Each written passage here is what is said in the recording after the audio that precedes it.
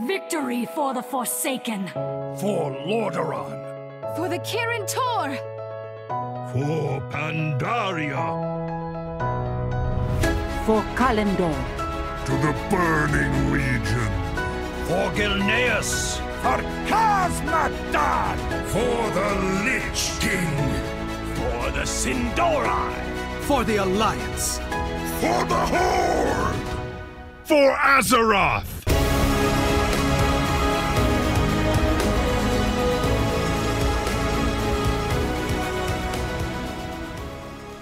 This episode of For Azeroth is brought to you by our wonderful patrons over at patreon.com/Faz. Faz will always be free, but if you enjoyed the content we produce, consider becoming a patron at patreon/Faz. That's F-A-Z.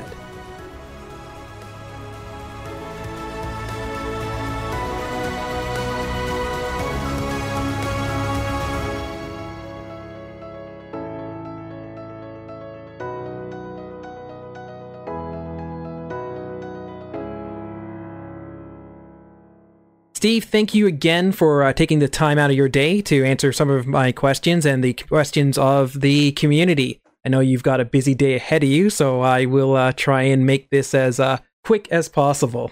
It's my pleasure to be here. I love to see the excitement so far for Dragonflight, and can't wait to answer your questions.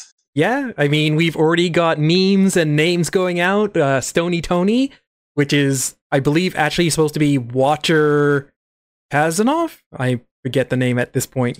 Koronos. Koronos. Yeah. There we go. He's still going to be Stony Tony for me for a while yet. But you may have another Zappy boy on your hands. Yeah, people right away were tweeting out, "I would die for him." So that was fun to see. Yes, he was an immediate champion of Azeroth, as it were. So I guess my first question then is, because we had all these Watchers that were left behind and fell into ruin at the beginning of the cinematic, is Watcher Keranos going to be our kind of guide through this expansion, much like Bolvar or Magni were before him? Well, he's certainly got a role to play as kind of this last survivor of that group that was put into place to be watching the shorelines, waiting for when the time was right to light the beacon and signal the dragons home. So I think he will. You'll see that he has one special place within the hearts of Alexstrasza and some of the other dragons. So he'll certainly be a presence there in Tierhold. We'll have him in questing, and we'll get to know him better, and he'll have some insights. Because he was around for all that time long ago when this was the pinnacle of the Dragon's Kingdom. So we'll get to know him better, get some knowledge from him. He won't be directing everything in the same way that Khadgar did in Legion or things like that, but he'll definitely be a presence, and I think fans will enjoy the time they get to spend with him. Awesome. Okay. So then, because he lit the beacon and the dragons came, we're now seeing the return of those primary flights, like the red and bronze dragons and so forth. In the video, you said that they felt it in their bones, that call back to the Isles. Will we be seeing any of the offshoot flights? Did they have that same sort of call? So the flights like the Chromantic or Netherwing, are we going to see those in the expansion as well? Yeah, whenever we set out to tell an expansion story, we always think of big themes that will resonate throughout the storyline, throughout the content, throughout the systems. And one of the big themes for Dragonflight that we fixed on right away was legacy. So dragons have this tremendous history throughout the lore of the world and through its history, and a lot of bad things have happened to them over that time, and there have been lots of changes. So when they left this land, there were only 5 flights of dragons, and one of them was already splintering off and causing all kinds of chaos. And in the years since then, they discovered that other flights had either sprung up due to unforeseen events or through the manipulation of Deathwing and others. And so now, as they return to the Dragon Isles, just even what it means to be a dragon has changed over the years as well. And so this will be a time for reflection and thought on the part of Alexstrasza and the others, because they're going to have to face that question of, like, should we reclaim the legacy that was and put things back to how they were before? Or should we think about a new kind of future? And should we include more voices at the table? And that's going to be part and parcel of a lot of the storylines and the quest lines that unfold as you play through the expansion. Okay. So with this like reestablishing what it means to be a dragon and their new role or returning to an old role in the past, that really shows that sense of exploration, not only in the physical sense of exploring this new land, but exploring your place in the world in general. But us as players, we're coming mostly from the Alliance and Horde, from these newer races that have found our place and helping the dragons out.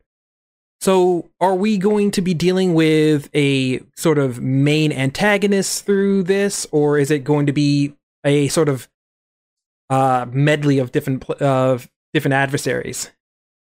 Well, there certainly are no shortage of adversaries in the Dragon Isles, and some, they vary in scope in terms of local threats, like the Gnolls that largely plague the Azure Span and the Tuskarr settlements there. That'll be a nice story that you'll get to dig into, and it's more of a local story where you get to know at the ground level some of these personalities and what the effect of this conflict is on the families and that live among the Tuskarr.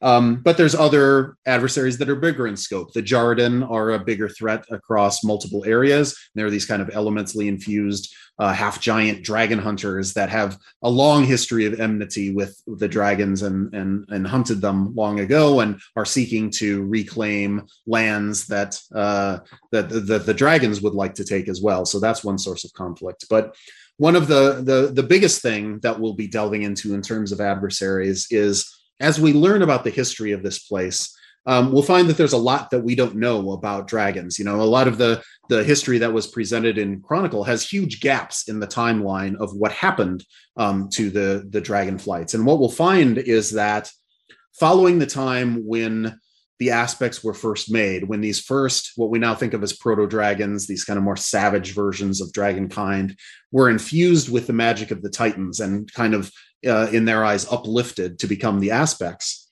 we'll find that not all of dragonkind that existed felt like this was a good idea. There were some who, unlike the aspects and their followers who embraced the Titans' gifts, there were other dragons who said, no, we should remain unfettered. We shouldn't be making deals with these powers and letting them change us. We should find our own destiny in this world. And what started off as a philosophical difference long ago grew into hard feelings and resentments led to conflict, and conflict led to war. And so there was this war that enveloped dragonkind, on the one side, the aspects and their followers, and on the other, these primal dragons who turned back to the elements to infuse themselves with their strength. And we'll find that the leaders of this primalist movement were these four dragons who were the incarnates of the elemental forces that they had embodied, and they were on par with the aspects. And it took all the coordination and skill of the aspects working together to ultimately defeat and imprison these primal incarnates. And now, as the Dragon Isles are awakening again, those old foes are in danger of being released into the world. And the aspects gave up their power to defeat Deathwing, so they're at a disadvantage. So they're going to have to find some way to try to contain this threat, and failing that, some way to overcome it. And they'll definitely need the help of their mortal allies in that regard. Very cool. So then I guess that sort of led into the first raid, where you have that ancient prison that you have shown on your site as well. I guess the next part of it is that because the dragons, having given up their power, they have always had this connection with Tyr, who was the first one to recognize them, and the other members of the Pantheon. Now that they've lost that power, are we going to be exploring their connection with the Pantheon of Order, with the Emerald Dream and Life, in terms of like exploring their connection with the cosmos? Yeah, the dragons have always had that link to the Titans thanks to their origins. After banding together with Keeper Tyr to defeat Galakrond, he was the one who advocated that these 5 primitive dragons be infused with order magic to become the aspects. So for those 5, that was a relationship that they revered, that they honored. They were close with Keeper Tyr, and as they were establishing their kingdom here in the Dragon Isles, they allowed Keeper Tyr to build Tyrhold, this facility that is kind of at the heart of their kingdom. It's what you see in the cinematic with the beacon. So that was right at the heart of their culture. And so this was a very symbiotic relationship between the dragons and the Titans. And as we've seen, some of the flights tapped into, like with the green dragon flight, were tied to the Emerald Dream, and the reds were tied to the Power of Life. And so there's definitely connections to multiple cosmic forces there. And what we'll see as we come back to the Dragon Isles, again, after so much time has passed, one of the things that the dragons will need to reflect on is what does it mean to be tethered to those powers? Is that a good thing, or are there downsides to that as well? And should we renew those bonds, or should we find a different way forward? But because of all the perils and the dangers that the dragons face when they're coming home, in Alexstrasza's mind, a goal is for the aspects to regain their power. Again, that force that they gave up in order to defeat Deathwing. How can they re-empower themselves and become protectors not only of the Dragon Isles, but of the world as well? And so that becomes a key part of the story that we'll be exploring through the Level Up campaign. Okay. But though Alexstrasza is still there, most of the original aspects have passed away. So we are now left with Alexstrasza and Murozond, but we have a new leader. Actually, the Blue Dragon Flight itself has been disbanded. The Black Dragon Flight is down to 2 known Black Dragons. So many of these dragon flights are in shambles. Are we going to be seeing like a rebuilding of, even if they don't restore themselves with the Titans, are we going to be seeing a rebuilding of those flights throughout this initial part of the expansion? Yeah, that's again a huge part of the Level Up campaign and some of the max level narrative chapters that will unfold as well. So, like you said it very well, the dragon flights, as compared to how they once were, are in a shambles. Alexstrasza still leads the red flight, and Nozdormu still leads the bronze, but Nozdormu faced many challenges during Cataclysm, where we saw this future self of him turning into Murozond and becoming infinite. And so he knows that is coming at some point, that transformation moment. And that weighs heavily on his mind. And he's having trouble clearly seeing the time ways right now. So there's some things we're going to help Nozdormu work through. As you said, Kalecgos, the blue flight was almost wiped out, and those that survive have scattered. So Kalecgos comes back to this land that was once thriving with his people, and instead there's hardly any of them there. So how does he rebuild that flight? And he was only an aspect for a very short period of time. Remember, his aspect and his leader Malygos turned very dark indeed and had to be struck down. So that's also a legacy that haunts him and will be part and parcel of his storyline. The black flights, I'll go to the green flight next, because they lost their aspect, Ysera being killed in Legion, and now she is in Ardenweald in the Shadowlands, and she remains bound there. So her daughter Marithra has had to try to take up some of that mantle and lead, but she faces questions about herself and her role as well. So the green flight has a lot of things to answer and explore in their legacy. And then finally, the black dragon flight, the most storied of all, with Neltharion's turn to Deathwing. And as you said, we have on Azeroth, we know of Rathian, who had a very unusual origin in terms of dragons, an egg that was kind of a fusion of eggs and experimented on, and he consumed energy of the heart of Lei Shen and all of that sort of stuff. So he's had a very unusual journey, and he's made some choices that other dragons would find very questionable, I think, in terms of tactics. So he has a lot of questions about him. You have Ebonhorn, Abyssian, who was, had confined himself mostly to High Mountain and living amongst the High Mountain Tauren. Now that he's kind of come out into more of the world, seeing that relationship between him and Rathian build will be a lot of fun and interesting because they both have things to learn from one another. But the future of the Black Dragonflight is certainly the most tenuous of all the dragon flights right now. So all of those stories will be explored through the questing and exploration of Dragonflight. And it's going to be really fun to see players be able to delve into all those stories alongside these characters that are so beloved and have been such an important part of Warcraft history for so long. Yeah, and it definitely pulls from many chapters throughout World of Warcraft's history, from, of course, Cataclysm being a big part of it, but we did have a lot of dragon lore in Wrath of the Lich King as well. One thing that has been revealed is that we're going to be going in through a non-military and non-partisan team, where it's going to be both the Reliquary and the Explorers League combining together to usher in both the Horde and Alliance into this new world. There have been some prominent members of the Explorers League that have been explored more in Hearthstone, but have started showing up in the World of Warcraft. One of the big ones is, of course, Reno Jackson, who was later on revealed to be a dragon. Now, Hearthstone isn't necessarily canon, but might we see Reno Jackson or some of these Explorer League characters in the new expansion? Well, yeah, we have a number of recognizable characters on both these sides that have come up either in WoW or in Hearthstone. We haven't rolled all the details of the, as you said, Hearthstone has its own canon that goes off in some very fun and interesting directions, and we don't pull all of that back into Warcraft.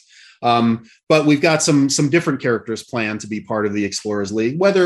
Whether Reno Jackson and some of the others show up, we'll see. You know, there's going to be a lot of updates to the expansion and the Explorers League and the Reliquary, who combine their efforts under the banner of what they call the Dragon Scale Expedition.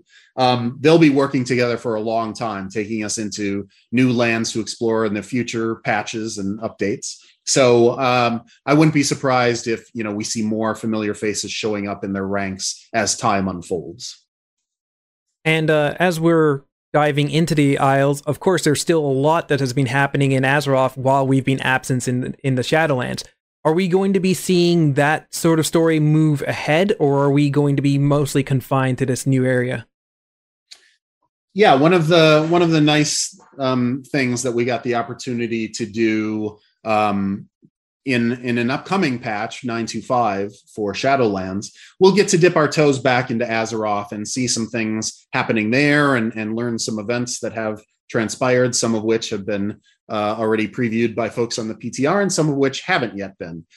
So seeing those storylines unfold will be really fun. And then definitely as we're ramping up for Dragon Isles, we'll have pre-patch events that help tell the story of what's going on back in Azeroth.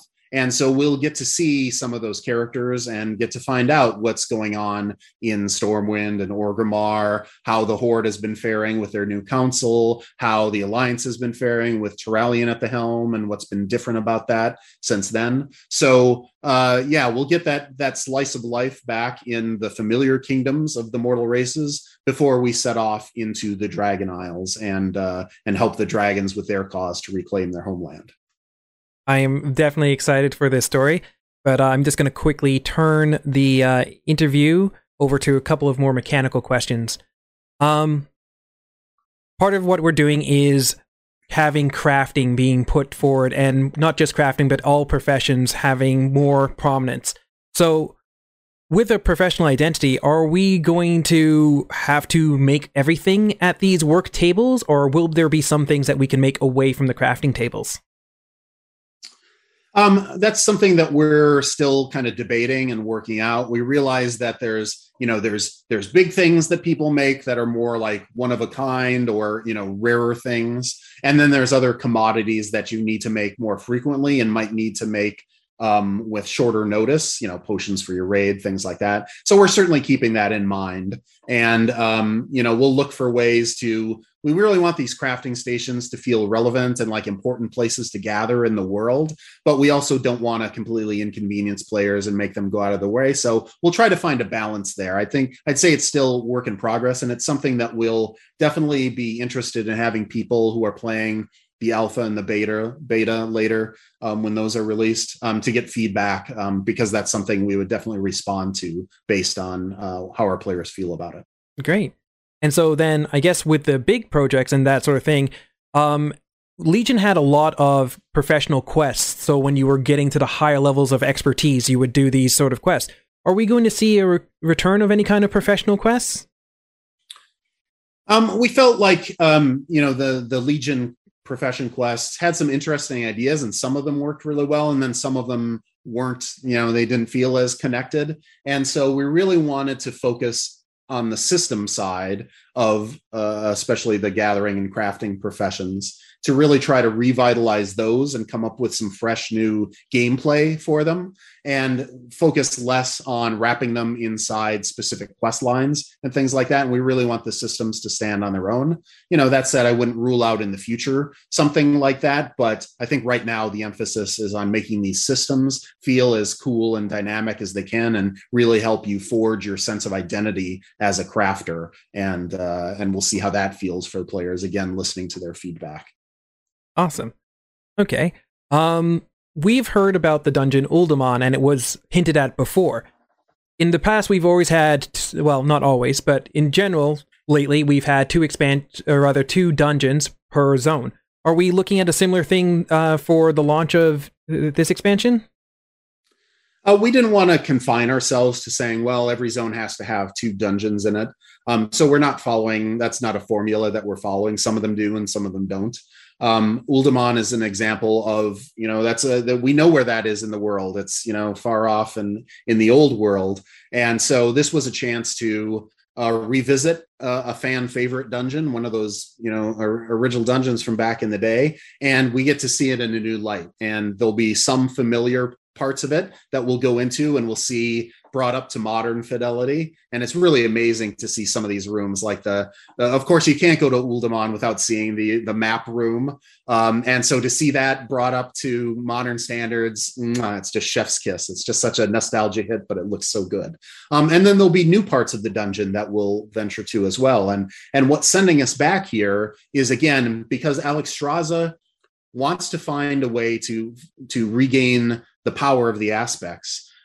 She knows that Uldaman held the discs of Norgannon back in the day. And what she learns is that there were other discs brought there as well, one of which contains some of the knowledge of Keeper Tyr. And because Keeper Tyr isn't around anymore, that knowledge he holds, she hopes it has some clue in there that might help them. So she's asking adventurers to brave the depths of Uldaman and go in there. But of course, there will be some complications that players will meet along the way, some impediments to their progress there. And so we'll have to wait and see how that story unfolds for you once you experience the dungeon yourself. But it was great to go back there. It's a fun location. And like I said, seeing it brought up to the modern styles of art is just really amazing. I always love when we go back to those vanilla dungeons and get the revamp. Skullmance's revamp was amazing. So I'm looking forward to this. Talking about revamps, the talent system is getting a big revamp in this expansion. So the way that it used to work is that your spec was determined purely based on what you had the majority of your talents in. This one, you're going to be choosing your spec, and that's going to influence it. So I guess the hybridization is going to be coming mostly from your class talent tree. How do these two talent trees balance against each other? Are you getting like one talent for one and then for another? Do they interact between each other? Yeah, you'll get 2 different kinds of points. So there'll be a spec points that you can spend on the spec trees, and then a class point that you spend in the class trees. And a big impetus for that was that our class designers, of course, see how often, like in the current talent system, when you have something that's that a DPS boost that's competing against some kind of utility, every guide is going to push you towards the DPS boost. And so they wanted to break some of those things off so that you didn't feel like you were making a bad choice just because there was some cool utility or class specific kind of flavor that you wanted to pick. We wanted to move off a lot of those power choices into the tree that felt most appropriate for them and at that spec level. So that's going to give you a lot of more flexibility. And again, wanting to encourage experimentation and trying different things. That was one of the cool things about the old tree system was, for as much as there were always like recommended paths and things like that, every once in a while someone would find this offbeat combination of things that would suddenly blow up and people would gravitate to and be like, oh, this is so fun, this is so different. And we wanted to give some of that feeling back to it as well. So it's really fun to see the work that's been done so far, and the class team is busy iterating on all those trees and giving lots of flexibility, lots of freedom. We just think it's going to bring back a lot of fun to that sort of gameplay. For everyone who enjoyed that feeling. That is awesome. Okay, I know you're going to get a lot of questions about the new Evoker. I will leave that to other interviews, but I did want to ask, as we're going from 60 to 70 in this new expansion, are we going to see some new goodies for the old classes? Well, yeah, like we're still continuing. We loved bringing class sets back for Eternity's End, and that's something that we'll continue to see going forward.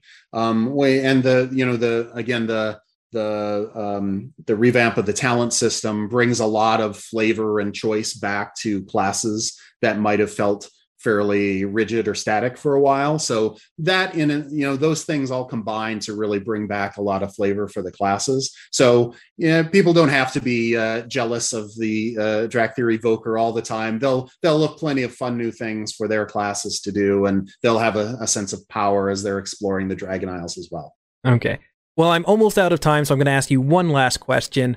What is the new class color for the Evokers? It's a shade of green that's different from the other shades of green. And not being an artist, that's about as specific as I can get for you. But it does read well. They all our artists put a lot of effort into color choices, and they know about balance and what, all those different elements of color mean, and God bless them, because that's not my wheelhouse, so I leave it to them. But it looks really good on the breakdown of classes when you see them in a raid pane together. Okay, thank you so much for your time today. I know you have a busy day, and thank you so much for answering all of my questions. It was a pleasure. Thanks for the great questions. Talk to you next time.